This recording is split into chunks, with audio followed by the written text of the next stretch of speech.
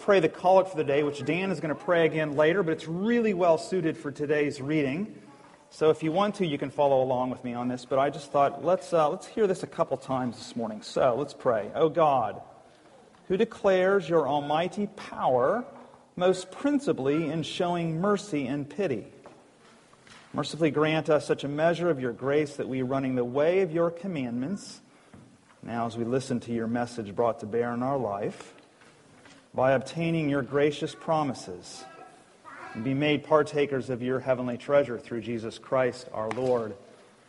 Amen.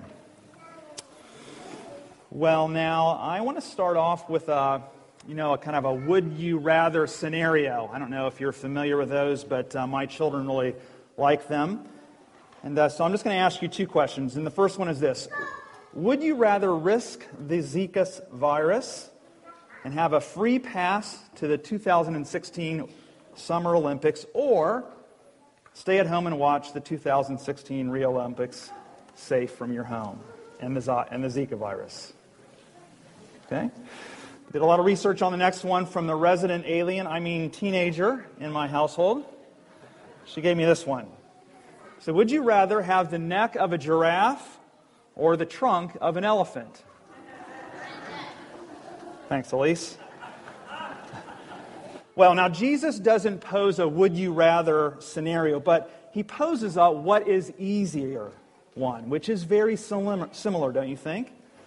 Turn with me to Luke chapter 5, verse 17, and look at verse 23 with me as you're turning there.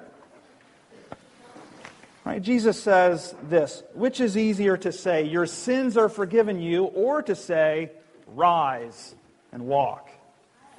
What do you think? It's a pretty searching question, isn't it? And it has a right and a wrong answer, but we'll get to that later. Now, last week we learned of a man by the name of Zacchaeus, or Zach, and about the house of salvation. Management and money didn't buy the chief tax collector love or salvation. And we learned that the big theme of Luke's gospel in that passage was that the Son of Man, that is Jesus, came to seek and to save those who were lost. And we're all lost and alienated from our Lord. We're not just missing or disconnected or wandering around, but intentionally rebel and betray our Creator, our Lord, our Redeemer. And this week, the title of the sermon is The House of Forgiveness.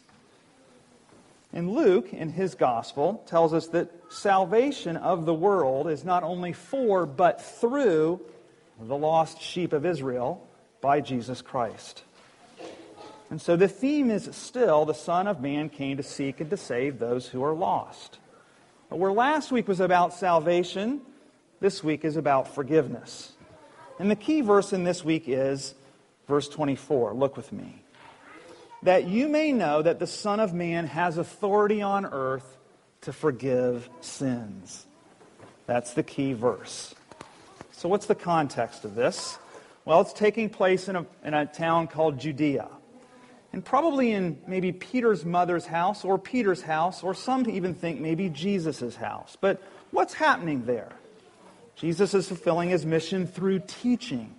And people are really impressed. They're quite wowed by what's going on, except, of course, the Pharisees, the Sadducees, and the teachers of the law. And what are they doing? Well, look with me at verse 17. The Pharisees and teachers of the law were sitting there.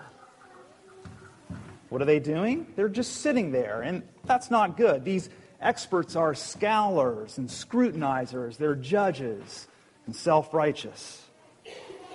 These experts have no sense of wonder on the one hand or humility on the other. But the sick and the sinners know they need more than information. They need salvation and grace and mercy. They have this sense of wonder and humility. They have heart needs and eternal ones as well. So I'm going to look at two dimensions of our Lord this morning. And the first is the power of the Lord, and the second one is the priority of the Lord. And so the first, the Lord's power, which is something that we encounter. Now, Jesus is teaching, and it's very powerful. Luke records earlier in chapter 4 these words, that the people were astonished at his teaching, for his word possessed authority. In other words, they weren't used to this. His teaching wasn't just honest and true and relevant, but it was authoritative and persuasive. It was impactful and unique. And Jesus' ministry is not only in word, but also in deed. So look at verse 17 again with me, just down a little bit, the second half of it. Right? The Pharisees and the teachers of the laws were sitting there, and who had come from every village in Galilee and Judea from Jerusalem, and the power of the Lord was with him to heal. So this is also something that's very unique with respect to Jesus. In Jesus' ministry already, he's exorcised some demons. He's healed a leper. And it's not just that actions speak louder than words, as some think, but neither is Jesus' ministry all words and no action. Jesus' teaching draws a crowd. That day, there were people standing both inside the house probably and outside the house. Some men brought a paralyzed man on a bed to Jesus. And Luke reports this. And behold, some men bringing a man on a bed who was paralyzed, and they were seeking to bring him in and lay him before Jesus. They went to great lengths to seek Jesus. The paralytic and his friends were in dire straits. They had a great need. And no one goes to those great lengths otherwise. And there was a kind of a sermon interruption like no other. And Jesus knows that. Who could help but notice?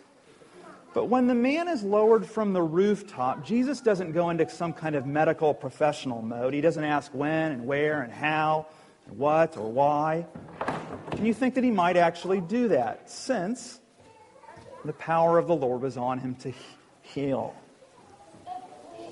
But Jesus possesses a different kind of power, authority, knowledge, insight.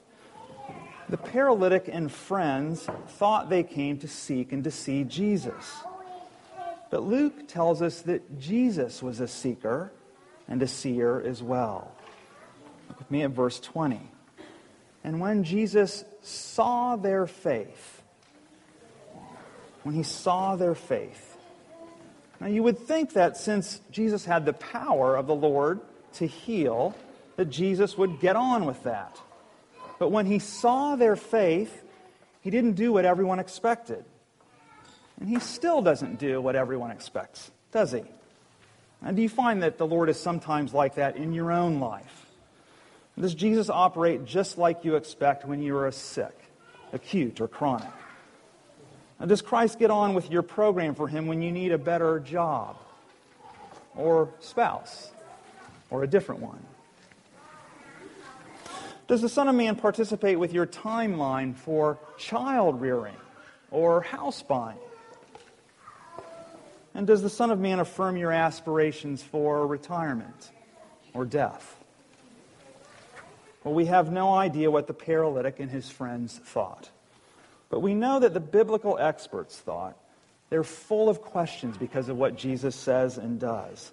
And I must admit, I can identify with them a little bit. Look with me what Jesus then anticipates and what the Pharisees and Sadducees say. They say, "Who is this who speaks blasphemies? Who can forgive sins but God alone?" Well, as far as the Pharisees are concerned, it's exam time, and they have questions. But what if they made this exam about true and false? Right? Let's think of it, true and false. Jesus speaks blasphemies. False. Jesus forgives sins alone. True. Right? There are 50%. Unfortunately, they've failed in this. But Jesus, notice, he's not afraid, and he starts a conflict, a quandary, a fight. He kind of provokes, he prods quite a bit, doesn't he? And it's a power struggle for sure, with the one who will show forth power and authority and the right to forgive. And what is this forgiveness? Forgiveness is kind of a healing of the broken, the sick, the sin-saturated soul. men and women and boys and girls. It's Jesus' forgiveness. That's what it is. So that's about his power, his authority, his right to forgive, yes, to heal too. But let's now look a little bit more closely at this forgiveness. Jesus, while he had the power to forgive, he also knows that he has a priority to do that. And this teaching and healing of Jesus isn't just to show his power. It's to show his priority. There seems to be an order of forgiveness before he frees the patient and friends of this physical paralysis. And so the religious experts had some questions, as we know. But they weren't just theoretical.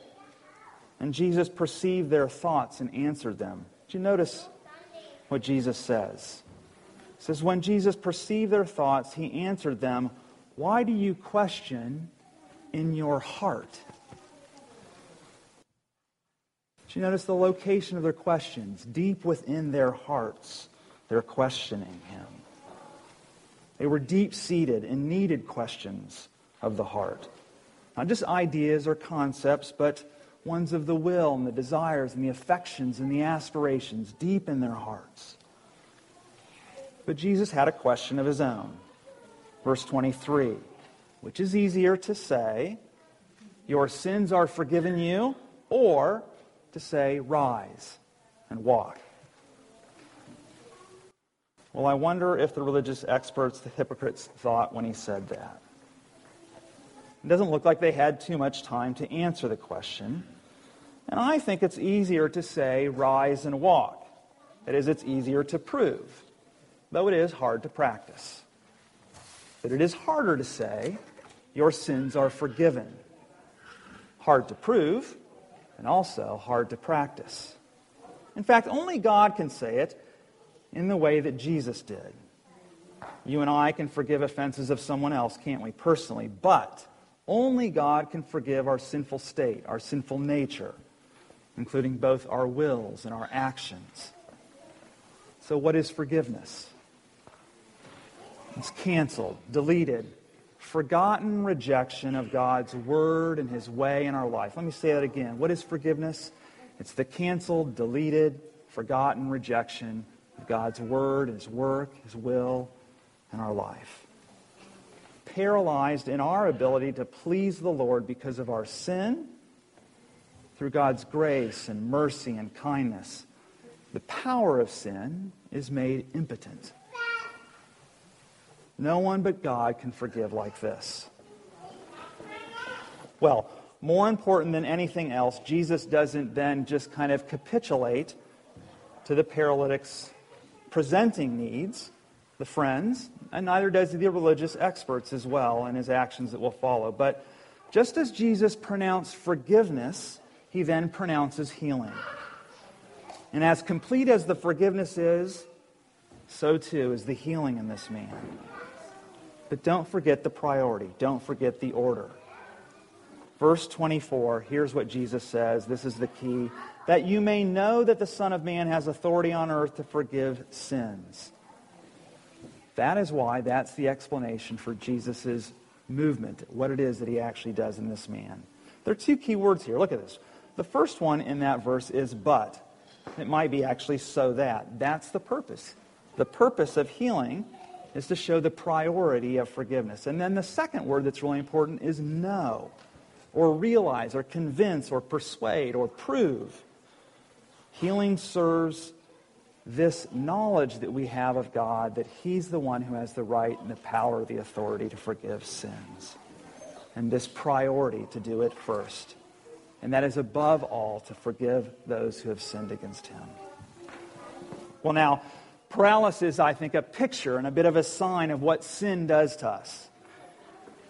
But healing is also a picture and a sign of what forgiveness means to us. And we can't glorify and serve the Lord in the paralysis of our sin. Big forgiveness and continued forgiveness are required from us. For us, rather. Otherwise, we, like the Pharisees, are just left sitting there. Well, let me return to the would you rather scenario in closing then. What if we were to bring the paralytic actually here today with us? Bring him just right down here and ask him a kind of a question, a would you rather question. Would you rather, interesting, this man's kind of nameless, we don't know his name, but knowing what you do now, would you rather know that your sins are forgiven or to get up, take your mat, and go home? What do you think he'd say? Fortunately, Jesus did both, right? He both forgave the man's sins and he healed him. But in this we see Jesus' power and authority to forgive sins and to heal. And the priority is first to forgive and always is for him.